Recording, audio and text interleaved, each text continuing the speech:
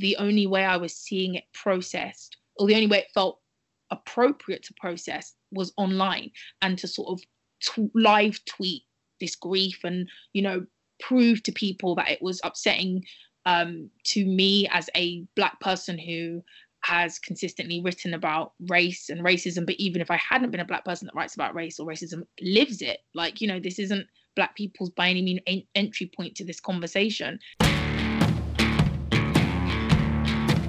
Hello and welcome to Girls with Gold. My name is Niamh Maher. Thank you as always for subscribing and listening to this week's episode.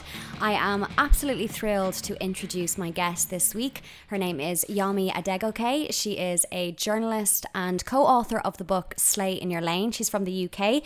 There is a new book that's coming out in the autumn called Loud Black Girls as well. So we speak a little bit about the books that she's written, but in general, I've been a fan of Yomi's work for years. I was sent Slay in Your Lane probably about 2 years ago now at this point. I read it then.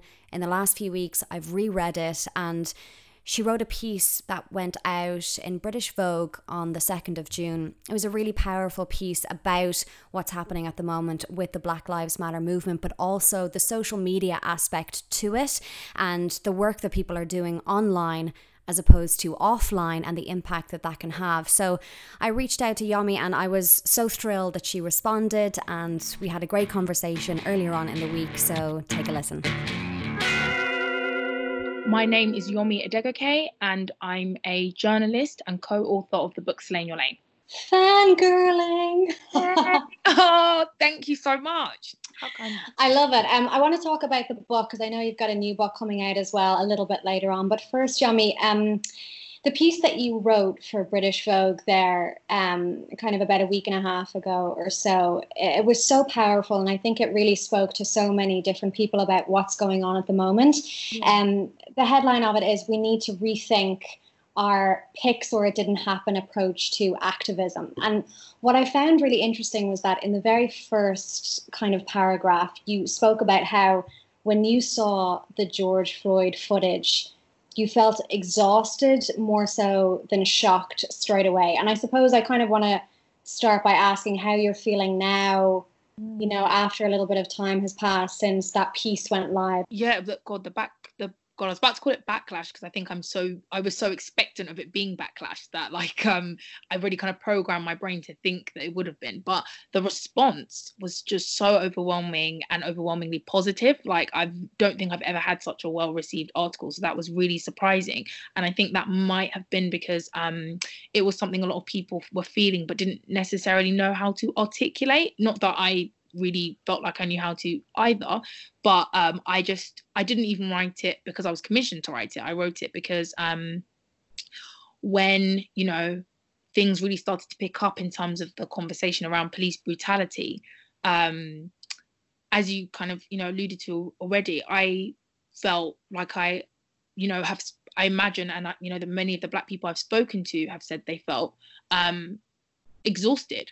I felt like this really kind of deep-seated grief that I feel almost hadn't left, because only a couple of days before that, there had been, or maybe perhaps it was even around this, the same, I'm not sure what the timeline was, but we as a community were discussing and mourning the death of Breonna Taylor, and then there was Ahmaud Arbery, who was murdered in February, and then there's Tony McDade, who was shot as well by police, I think in Florida, and in the UK there'd been Betty Majinga, there'd been Trevor Bell, both killed whilst they were working, spat at. We still haven't had the information about whether that was a racially motivated attack or anything. So it just felt, I don't know, it felt very overwhelming, but not necessarily shocking, because this is honestly something that, we see in the news cycles all the time, and we as a community react to, and we as a community are pained by. And I, was trying to process how I felt, but I felt that the only way I was seeing it processed, or the only way it felt appropriate to process, was online, and to sort of live tweet this grief and prove to people that it was upsetting, to me as a Black person who has consistently written about race and racism. But even if I hadn't been a Black person that writes about race or racism, lives it, this isn't Black people's by any means entry point to this conversation. It can go from low level microaggressions to somebody saying that you speak eloquently for a Black person, all the way up to, as we see, state sanctioned murder. So for me, it was just I wrote it, literally for myself. I that's why it's so long, because no one would have let me have that word count. It was literally just a way of trying to articulate how I felt and why I felt that, and why I wasn't really connecting to the initial response, which felt like a lot of people were being, I don't know I guess a lot of people were being judged quite harshly for not having an immediate take. But I don't personally think you can hot take Black death and hot take police brutality.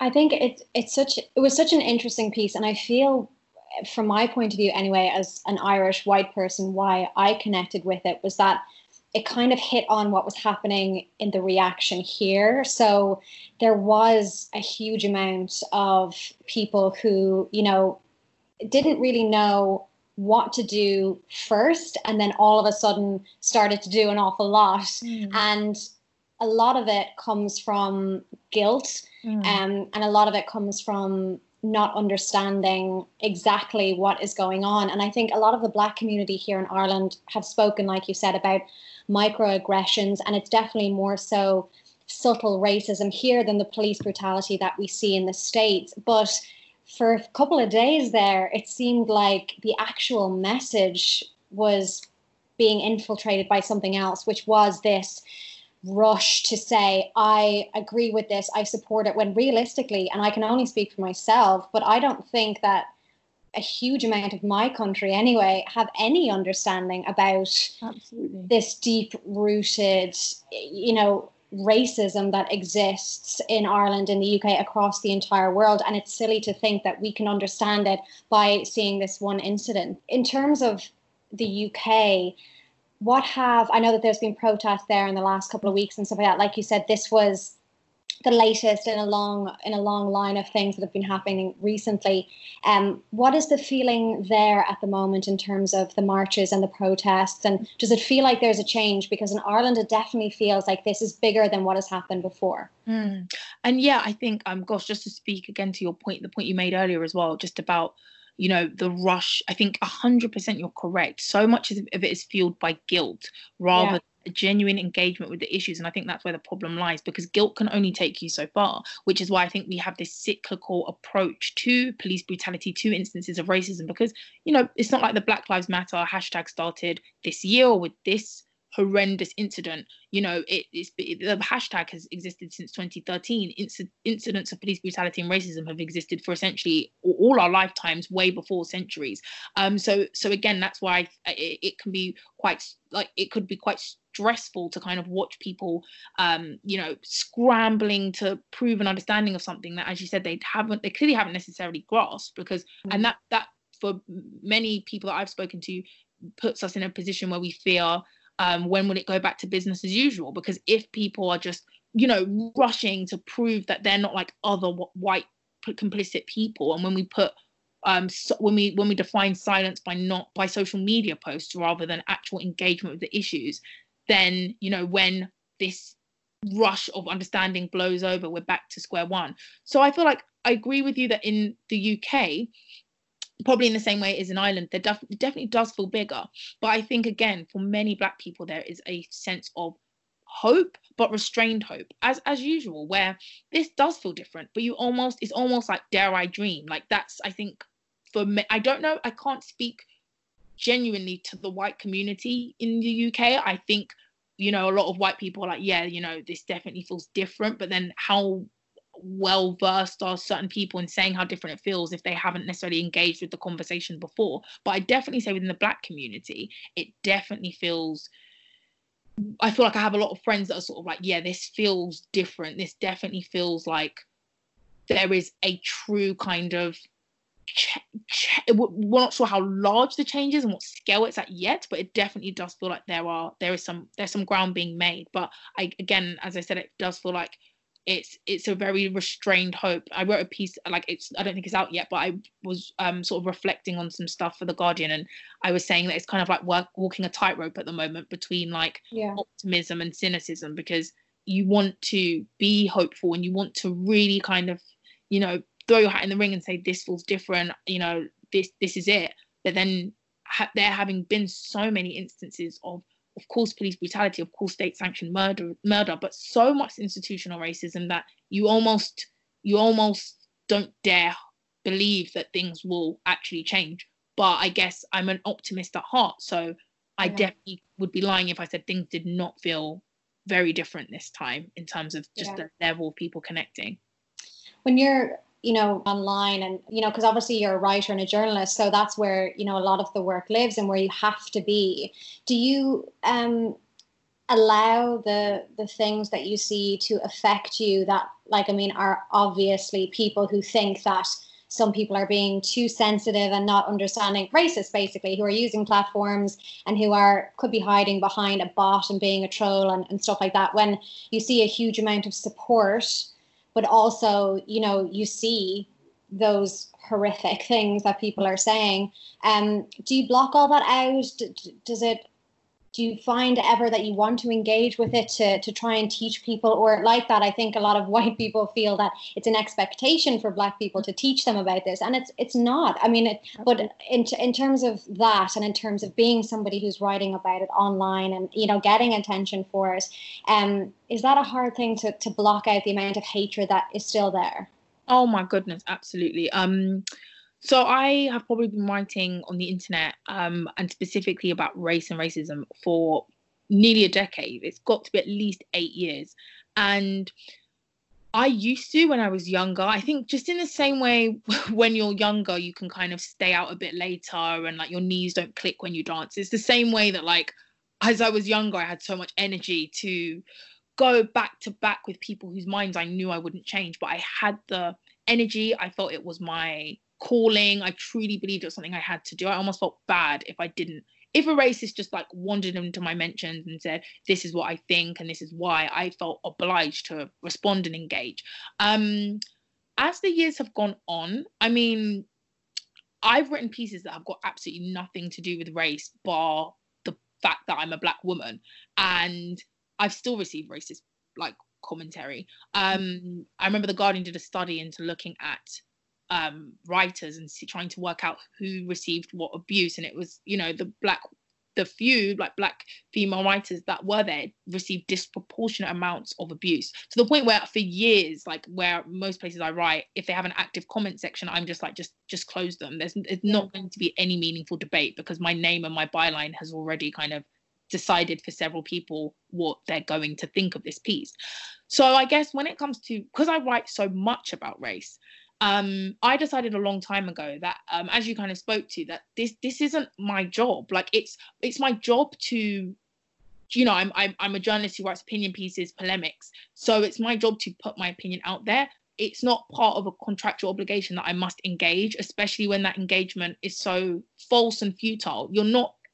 I do believe that people can change, but and of course they can, otherwise what would be the point of what's going on now and what we're trying to achieve? But what I've realized, it's not my job single-handedly to change people's opinions, and if my words haven't done enough in the column, then there's nothing I'm going to say outside of that column that is going to change anything. Most of the time people just want to spew vitriol and get a reaction. So in terms of like social media, and this is what I was trying to speak to in my piece, I really do believe that Black people, as the group affected, like I feel, it's not only Black people that experience racism. Non-Black minorities, of course, experience racism too. But I'm talking specifically in this sort of instance where we're talking about anti-Blackness and anti-Black racism.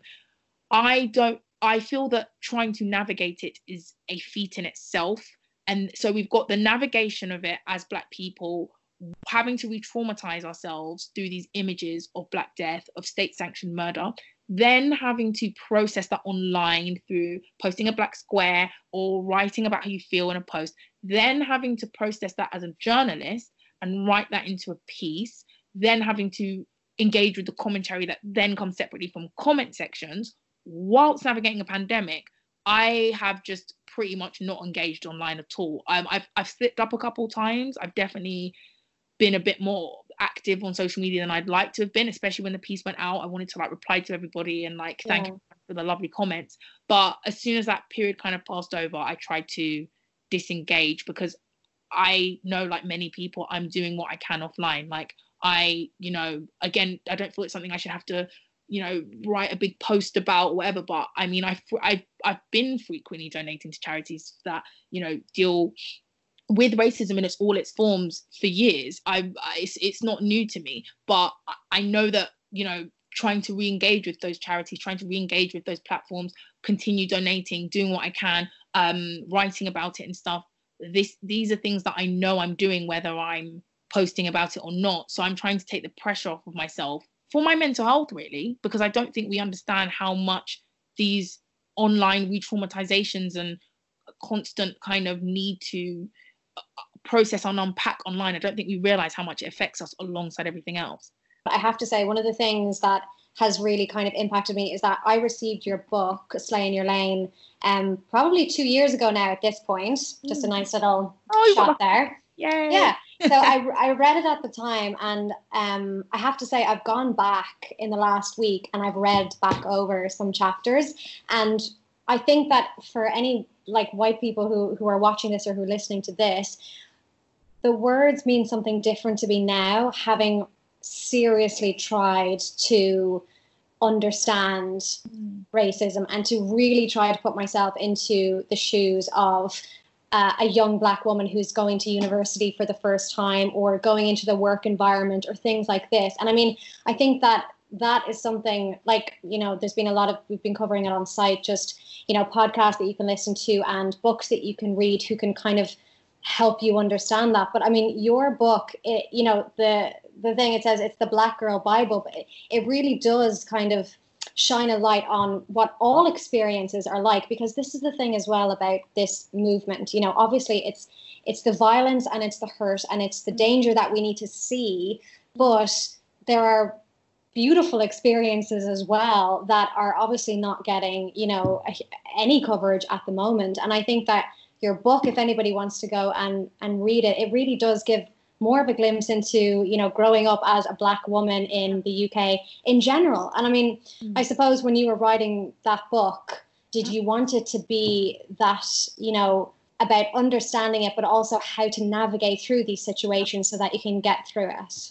Yes, and thank you so much. That's exactly what we were hoping, because I think this is one of the things, you know, it was Toni Morrison that said that, you know, racism serves as a distraction. And I think that quote just always sticks with me, because it distracts from so many things and detracts from so many things as well. And I think in terms of when we were putting together Slay in Your Lane, me and my best friend Elizabeth, like we felt and feel that the Black female, and yeah, specifically British experience, is so rarely delved into, portrayed. It's completely erased and invisibilized. But also when it is portrayed and when it is tried to be understood or unpacked, it's so one-dimensional.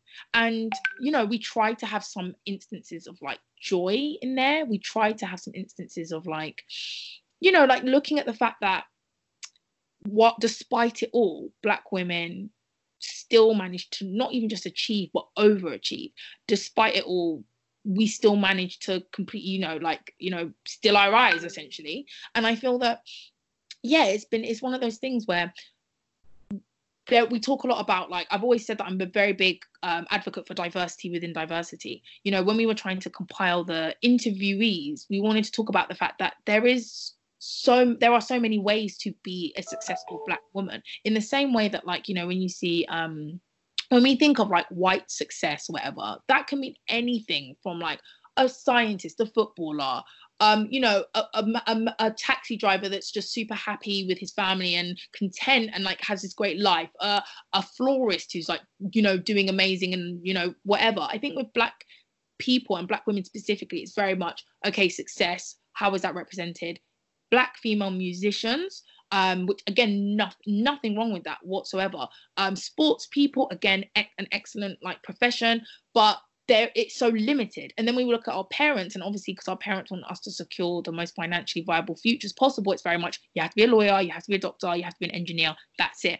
Our understanding of what Black success and Black female success even more so is so limited and so muted by racism and societal expectation. So for us, I think it was so important that we just spoke to that diversity within diversity, interviewed women whose experiences were very different, grew up in different places, different areas, had different understandings of, had different understandings of what success looked like, of what hardship looked like. But at the end of the day, we're all Black women growing up in Britain who had experienced, the same thing in different ways. And I think, that's what's been, I think even just now when we look at Michaela Cole's show, I May Destroy You, that's just recently been airing. And for me, it's just been incredible to see a depiction of Black womanhood that I know very well, but your average person most certainly does not. And that's what Michaela Cole did amazingly with Chewing Gum. But then, aside from that, especially Black British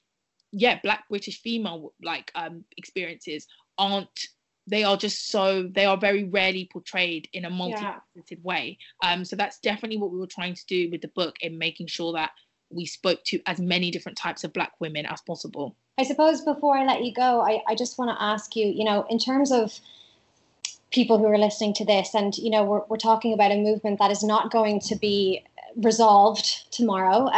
But I think that, from an Irish point of view, from what we're dealing with here, we've been having marches and protests, and we're talking about the subtle racism that exists in our community and microaggressions, as well as more serious stuff too.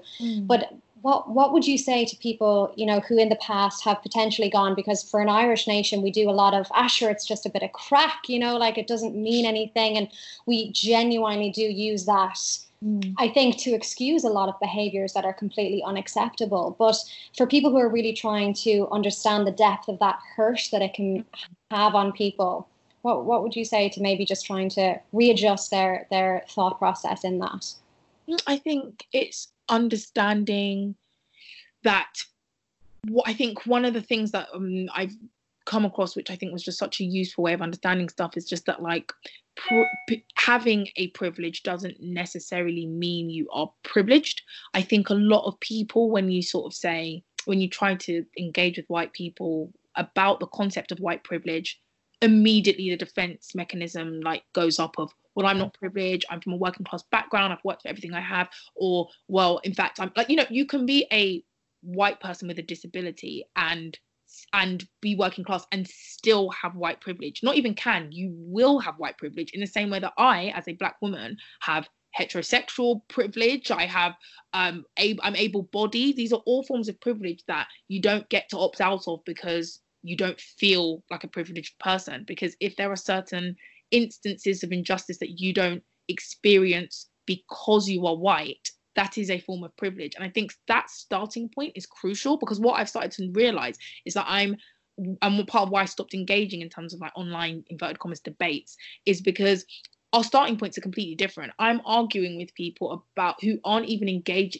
How do I begin to explain to somebody what a microaggression is when, in their mind,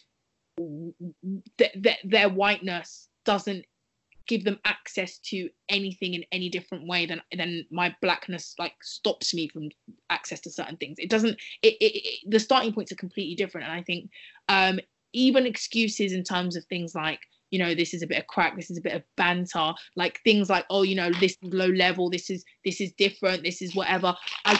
Once you start to understand what the conversation of white privilege pertains, in terms of saying that this isn't a conversation to say that you are a privileged person, this is saying that there are certain things you will never experience because of the fact that you're white, that then I personally think I've seen a lot of things click for people once they start to work from that point. Because I think for so many, there is a real barrier to understanding where the different lies. And I think that's why with our book, we had so much data, because we were like, we aren't going to sit here and say, this is my experience, these are my anecdotes, because people will just gaslight you and say, well, actually, I experienced something similar. And you'll say, yeah, but that's not because of your race. But it's still, hard facts, data, things that show the likelihood of, Black people experiencing X versus Y in this country, in wherever. I think the hard facts are definitely like a really, really good thing to look into, and also trying to understand exactly what white privilege and anti-Blackness as concepts are. Absolutely. And finally, before I let you go, the new book then, it's still written by yourself and your best friend, Elizabeth. So Loud Black Girls is what it's called.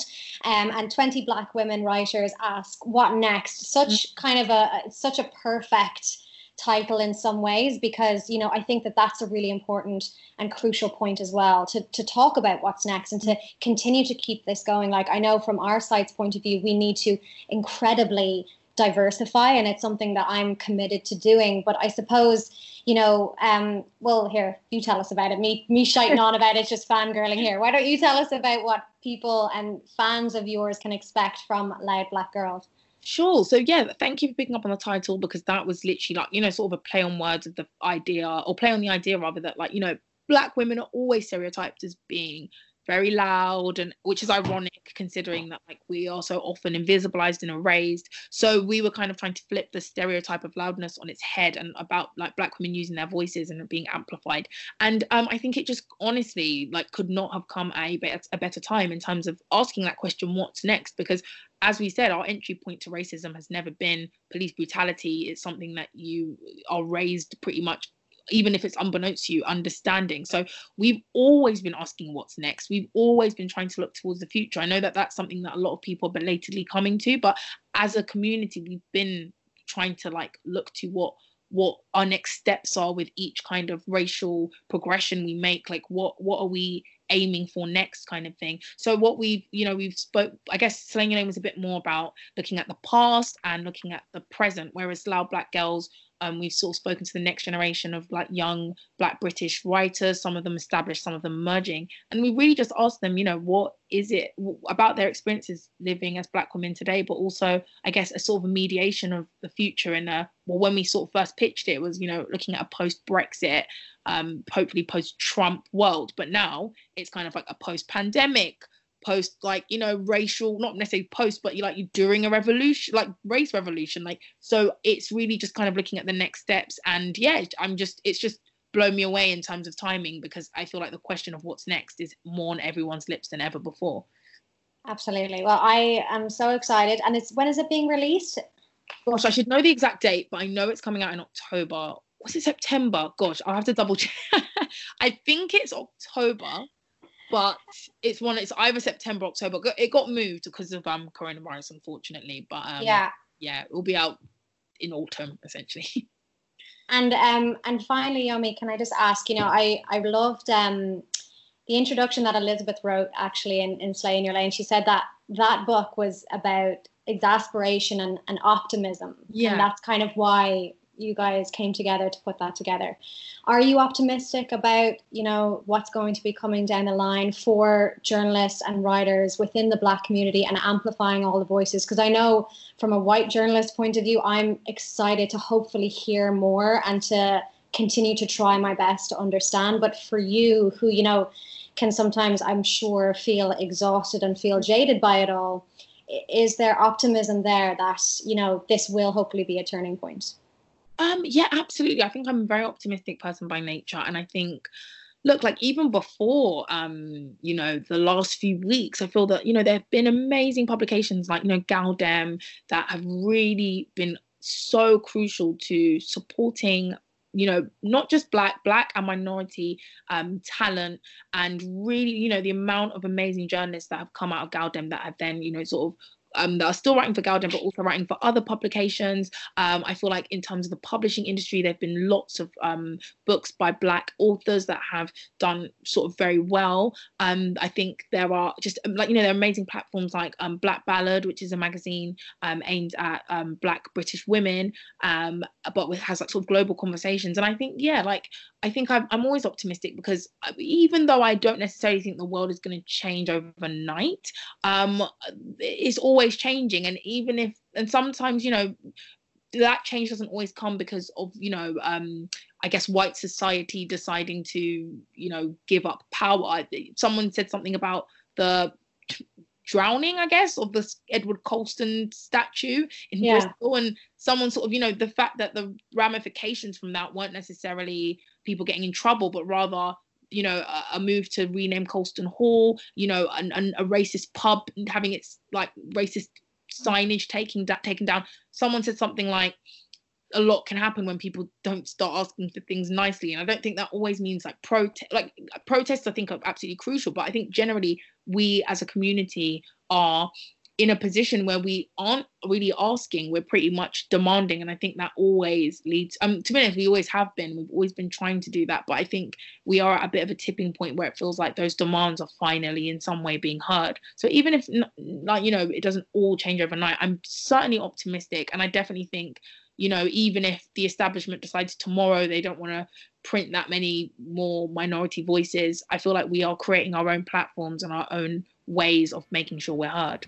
Amazing. Yemi, thank you so much for taking the time to talk to me today. Thanks so much. I really enjoyed that. Thank you.